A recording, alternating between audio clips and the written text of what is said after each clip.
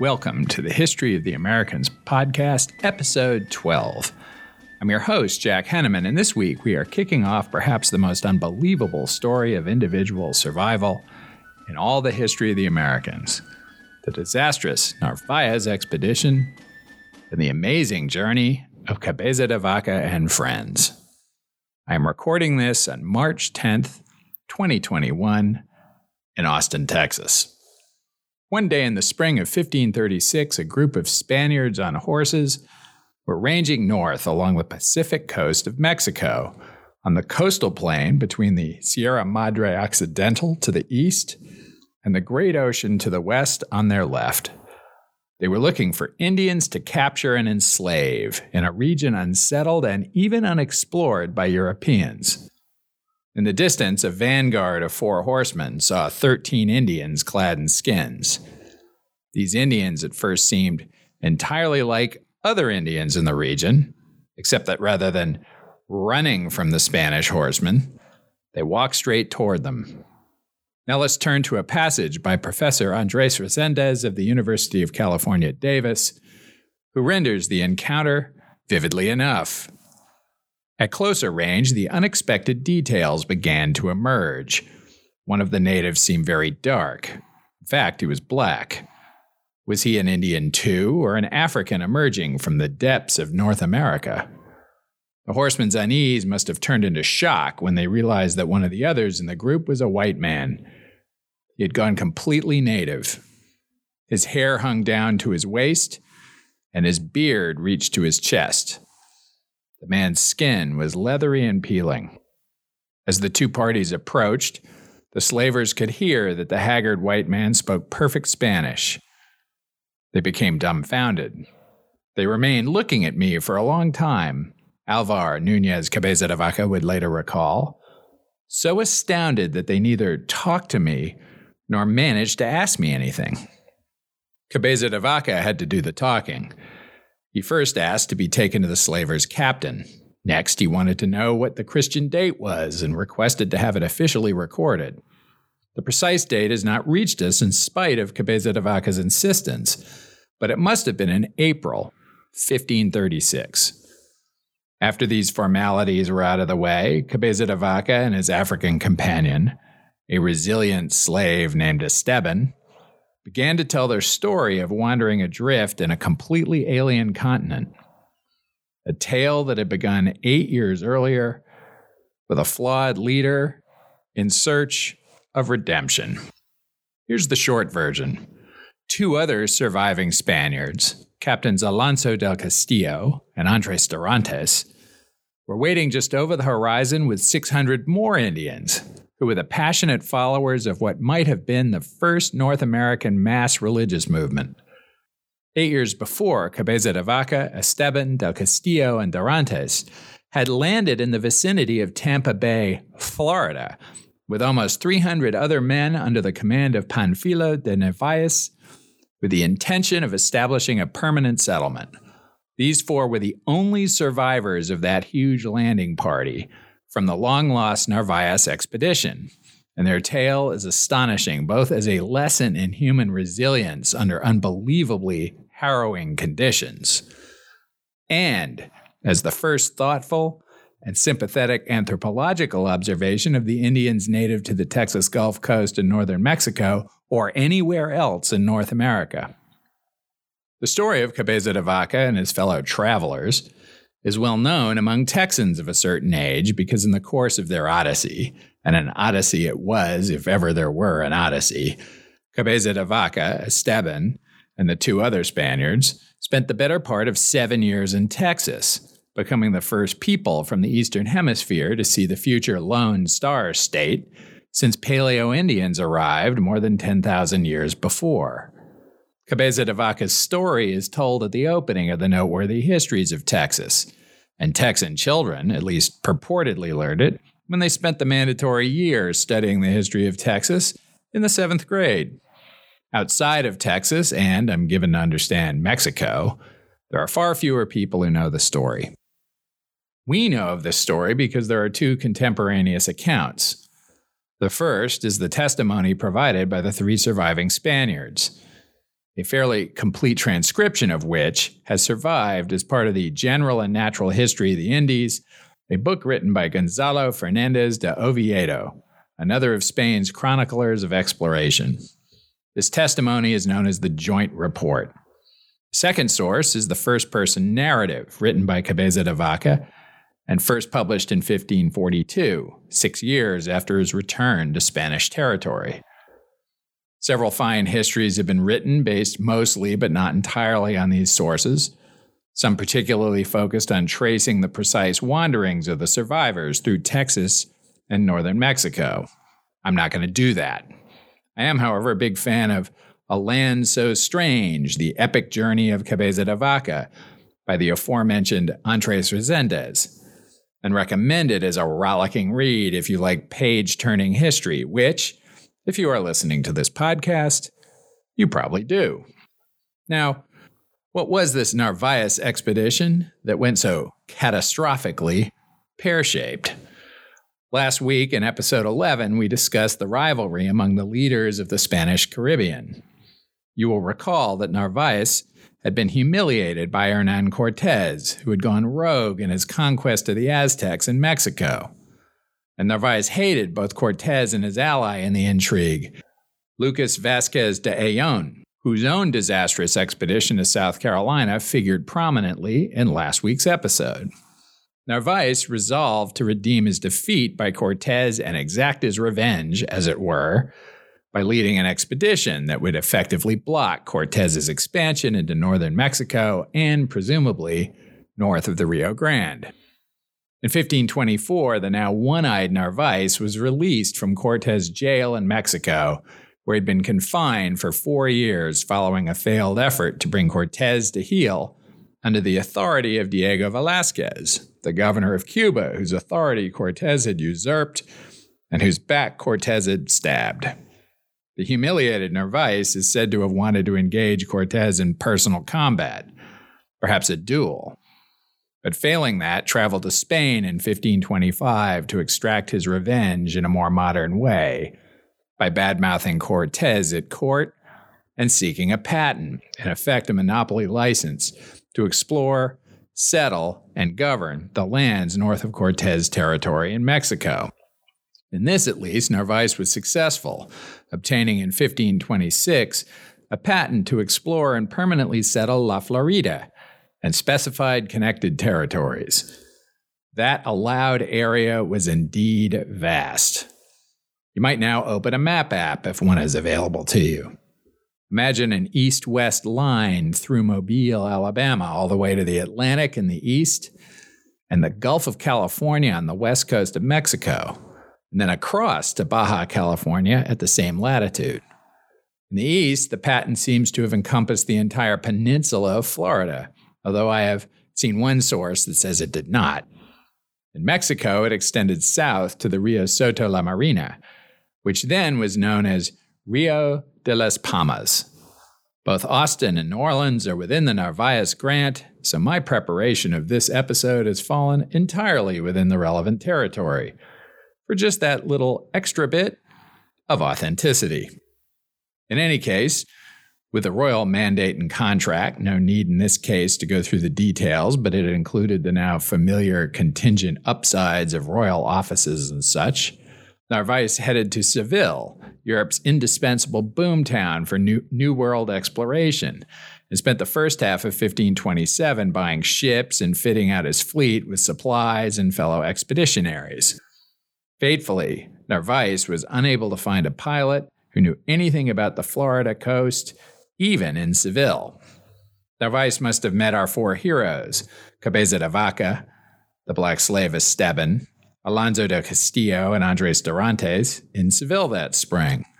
The three Spaniards were all royal appointees along on the voyage to ensure that the interests of the crown were taken into account in their respective disciplines. Cabeza de Vaca was a slender man by this time in his late 30s. He was from Jerez de la Frontera, about 50 miles south of Seville, still famous for its sweet wine. Professor Reséndez observes, perhaps wryly, that the English, not especially noteworthy for their faithful pronunciation of foreign names, rendered Jerez into Sherry. Well, given my own so-called pronunciation of Spanish names, far be it from me to be a critic. Cabeza de Vaca's family was distinguished but had fallen on hard times, and he had to make his own way. He pursued a military career, as always in those days, the most promising path to social mobility, and at an important juncture, sided with a crown in a domestic uprising in Castile, earning friends in high places. Cabeza de Vaca was to be the royal treasurer for the Narváez expedition, charged with assuring that the king received his rightful share, typically a fifth, of all the lucre that might be forthcoming. As a royal officer, Cabeza de Vaca had to be capable of standing up to strong and arrogant entrepreneurial conquistadors, such as Narváez. Captain Andrés Dorantes had grown up about 100 miles west of Madrid, was younger than Cabeza de Vaca, had similarly distinguished himself on behalf of the crown, and for his trouble on behalf of the now Emperor Charles V, received an appointment of captain of infantry for the Narváez expedition. That would effectively put him on the same social footing as Cabeza de Vaca. Alonso de Castillo was the intellectual of the trio. He was a native of Salamanca, west by northwest of Madrid, and had attended the ancient university there, which would have ensured him a life of comfort and prestige in Spain. But maybe not prestigious enough. Perhaps Castillo was just curious, or perhaps he sought the much greater prestige and wealth available to the most successful leaders in the Spanish New World. All three were men of rock-solid faith, and it would come to pass that their unbreakable belief in their Catholic God would be, quite literally, their saving grace in the 9 arduous years now ahead of them. Esteban, sometimes recorded as Estebanico, was a black slave from Morocco in northwest Africa. Now we'll go back to Reséndez. Esteban came from Azamor, a substantial coastal town of some 5,000 inhabitants in the Kingdom of Morocco in northwest Africa. The people of Azamor spoke Arabic and were largely Muslim. A contemporary traveler described them as civil and decently apparelled, living at the mouth of the river amidst fig orchards. Azamor was blessed by an extraordinary abundance of shad. Every year, fish sales brought in thousands of ducats to this Mediterranean town. It was precisely Azamor's wealth that attracted a powerful Portuguese armada in 1513, an expedition that included a young Ferdinand Magellan. After taking possession of the town, the Portuguese began acquiring slaves and shipping them to the Iberian Peninsula. Azamor remained a fortified Portuguese outpost until 1541. Through the vagaries of the slaving business, Esteban was taken to Spain and perhaps sold by Portuguese merchants in Seville's slave market. As his name implies, Esteban, as in Saint Stephen, this young man was forced to abjure Islam and convert to Christianity at some point during his early experience as a slave. His eventual purchaser was none other than Captain Andrés Dorantes. Esteban's provenance from a racially mixed, prosperous town put him already on a higher plane than the slaves from the sub-Saharan interior.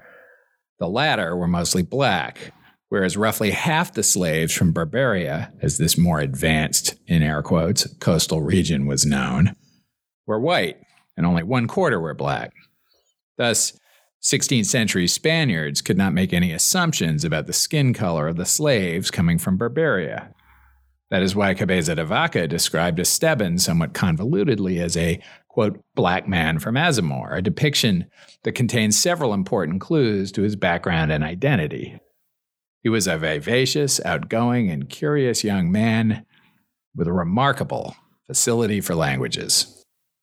So the fleet left the Spanish coast on June 17, 1527, headed to the Canaries, and thereafter to Santo Domingo and Hispaniola, where it arrived in late July and stayed through September. During those 2 months, Narváez devoted himself to locating further provisions for his fleet and recruiting the all-important pilot which he again failed to do. Santo Domingo was a boom town, and Narváez's men were fundamentally seekers of fortune. While the ship's officers were out negotiating for provisions, 140 of the 600 expeditionaries deserted, presumably to find their destiny in the hunt for gold, or the boom in pearls off the coast of Venezuela, or perhaps to find land to start a sugar plantation. As all of you who listened to our simply awesome episode on the Columbian Exchange well know, sugar was one of the Old World crops that grew splendidly in the New World. It had been introduced in 1516, and by the 1530s there were at least 34 sugar mills operating on Hispaniola. Regardless, the expedition was down to roughly 450 men and 10 women when it departed for Cuba, still without a pilot, at the end of September, then as now the peak of the hurricane season in the Gulf of Mexico. The deserters, it would turn out, were the lucky ones. Along the southern coast of Cuba, Narváez divided his fleet to accelerate the acquisition of supplies, sending 2 ships with close to 100 men under the command of Cabeza de Vaca ahead to the port of Trinidad. Shortly after their arrival, the skies darkened, the wind picked up, and the sea began to get rough. Since the town was inland a few miles, several of the officers and a group of men went ashore to receive the provisions. Cabeza de Vaca originally remained with the ships under his command, getting ever more nervous about the weather. Then a messenger arrived requesting urgently that Cabeza de Vaca join the logistics group on the island to oversee the transfer of the supplies. So against his instincts and with great reluctance, he headed into town. Or at least this is what Cabeza de Vaca wrote after the fact, perhaps to explain why he left the ships, just as a big wind was hitting. So then the big wind, the Taino word was huracan, so we owe that word to the dead language of the now extinct Caribbean tribes, hit the ships hard. Cabeza de Vaca's account is still scary to read, all the way across the centuries. At this time, the sea and the storm began to swell so much that there was no less tempest in the town than at sea, because all the houses and churches blew down, and it was necessary for us to band together in groups of 7 or 8 men, our arms locked with one another, in order to save ourselves from being carried away by the wind. We were as fearful of being killed by walking under the trees as among the houses, since the storm was so great that even the trees, like the houses, fell. In this great storm and continual danger, we walked all night without finding an area or place where we could be safe for even half an hour. In any case, when the storm passed, Cabeza de Vaca and the 30 or so survivors of the away team went back to the harbor to find out what happened to the ships. Back to Professor Reséndez. In any case, when the storm passed, Cabeza de Vaca and the 30 or so survivors of the away team went back to the harbor to find out what happened to the ships.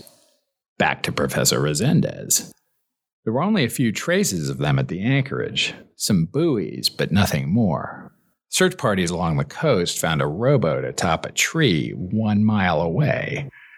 At a distance of more than 25 miles, they recovered 2 bodies so bludgeoned they were impossible to identify.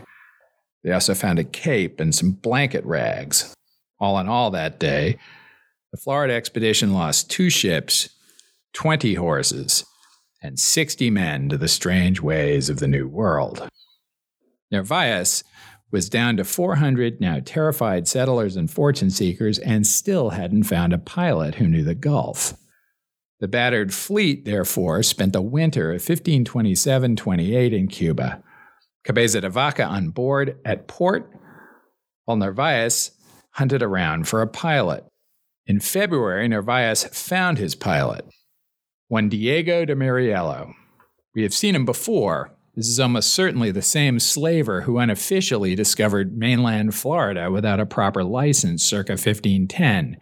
3 years before Ponce de Leon's official mission. If you listened to our episode on Ponce, you heard a bit of a spoiler about Murielo, say a foreshadowing. If you didn't listen, well, you're B, and another reason to subscribe to the History of the Americans in your favorite podcast app. Pilot on board, the fleet departed Cuba in February 1528. Now, given the scope of Narváez's mandate, he might have lawfully settled more or less anywhere on the vast stretch of coast from north of St. Augustine on the Atlantic, all the way around to the Rio de las Palmas, today's Rio Soto la Marina, on the Gulf Coast of Mexico. The Rio Soto la Marina runs roughly parallel to the Rio Grande, about 125 miles to the south. This was where Narváez was headed, because it was there, and only there, that he would cut off Cortez's northern expansion and that of another ruthless by reputation conquistador, Nuño de Guzman. The fleet was to head almost directly west from the southern coast of Cuba. Or at least that was the plan. Murillo piloted the fleet into the archipelago of Canario, a beautiful group of islands south of Cuba that will be an awesome place to visit for a beach vacation if you like that sort of thing, whenever it becomes propitious for Americans to travel there. Sadly for the Narváez expedition in Murillo, the archipelago is very treacherous, with reefs and shallows all over the place. The ship scraped bottom repeatedly over 2 weeks, meandering around, and only an intervening storm, which swelled the water in the shallows, allowed them to escape without mishap. Narváez had to be worried that he picked the wrong guy. In any case, the expedition again diverted, rounding the western cape of Cuba and arriving in Havana on the North Shore in early March 1528. Perhaps 493 years ago, this very day. The gravitational pull of the Greater Antilles at this point must have seemed insurmountable. But by the end of March, Team Narváez finally achieved escape velocity, heading west to Mexico. Or so they thought. On April 12, 1528, after sailing at least a couple of weeks, the fleet spotted land they assumed to be the Gulf Coast of Mexico, close to their intended destination, the Rio de las Palmas. Unfortunately, it was, unbeknownst to our protagonists, Tampa Bay, more than 900 miles to the east of their intended destination. Murillo had missed it by that much. Kids, by which I mean anybody who doesn't remember that voice, get smart and go ask your parents to explain. We do not today have an even remotely satisfactory explanation for how an error of this magnitude could have occurred, even assuming transporting incompetence on the part of the pilot, or why the error wasn't instantly recognizable as such on landfall. After all, if the sun rises over the land instead of setting over it, even a landlubber like me would see rather immediately that I was looking east rather than west. And these men were not landlubbers. They had negotiated their way across the Atlantic with fundamentally the same technology as Columbus in 1492. So how could it have happened? If one were to be charitable, and I will be, since this error set off a cascade that led to the deaths of 300 expeditionaries, there were several conditions that probably led to the fateful error. First, the Gulf had been stormy, with lots of blowing around and tossing and turning, and thick clouds that would have made it difficult or even impossible to navigate by the sun and stars. That would have disoriented the navigators, and it would have forced them to rely exclusively on dead reckoning. There's a rather detailed discussion of dead reckoning in episode 5 of this podcast, Admiral of the Ocean Sea, Part 3. Columbus was very skilled at it. If you unaccountably missed that episode, the basic idea is that you plotted the ship's direction with a compass and measured the speed of the ship by estimating it against visual clues, bubbles, seaweed, and the like, passing by. As long as you had a useful chart, recorded changes in direction and speed faithfully, and kept careful track of time, you would, in theory, know where you were. That leads us to the second condition, the Gulf Stream. Here is Professor Reséndez on the Gulf Stream. The Gulf Stream enters the Gulf of Mexico from the south in the opening between Cuba and the Yucatan Peninsula. And after circling the Gulf, I should add clockwise, exits through the Florida Straits.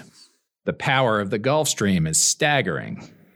It is equivalent to nearly 2,000 Mississippi rivers flowing together, 1.06 billion cubic feet of water per second, advancing through the ocean like an immense snake of warm water. It carries with it plants, fish, debris, and vessels at speeds that can top 100 miles in a day, or about 4 knots. At the Florida Straits, the speed of the Gulf Stream ranges between 1.5 and 2.5 knots, depending on the time of year. It invariably affects the speed and direction of sailing vessels. Professor Reséndez has provided a helpful map of the Gulf Stream and the intended and actual routes of the Narváez fleet, which I will put on the website, thehistoryoftheamericans.com, and on the History of the Americans Facebook page. Suffice it to say that the Gulf Stream would have made it almost impossible to sail directly west from Havana to the Rio de las Palmas in Mexico. Ordinary easterlies would not have blown the fleet fast enough to overcome the current, which in the event pushed the fleet east by northeast, even as it appeared to the hapless navigators, blinded from the sun and stars by clouds, to be headed west. Third, it is perhaps unreasonable for those of us who can instantly summon a map of the Gulf of Mexico on the little supercomputers in our pockets to judge people who were relying on only the vaguest of charts. They had no good way of knowing that there weren't peninsulas or bays or sounds that would have caused them to see land at the eastern horizon, even from the coast of Mexico. Still, having thought about all of that and written all of that, it remains puzzling to me that the fleet's leadership did not worry that the sun was rising over land in the east and consider that they might be staring at the wrong end of Narváez's authorized territory. We will never know exactly what happened or when reality, so to speak, dawned on them. In any case, the fleet sailed along the mysterious coast for 2 more days until it happened upon an Indian village. On April 15th, Narváez decided to unload the colonists and the remaining horses. The voyage had been very tough on them, and the original herd of 80, actually it was originally 100, and then they lost 20 to the hurricane, so now they had 80, and that 80 was down to a weirdly precise 42 skinny and hungry horses. Weirdly precise because both the joint report and Cabeza de Vaca's memoir were written years later based only on memory. Did they actually count the horses and remember their surviving population over the next 8 traumatic years? Or is 42 actually the answer to everything? There's another literary reference for you. There are at least 2 other possible explanations for the 42 horses. First, it may be that Cabeza de Vaca counted backward as he and the others ate the horses at prescribed intervals, which you will hear in the next episode they were driven to do. Second, it may be that Cabeza de Vaca made up the number as an allegorical illusion long after the fact.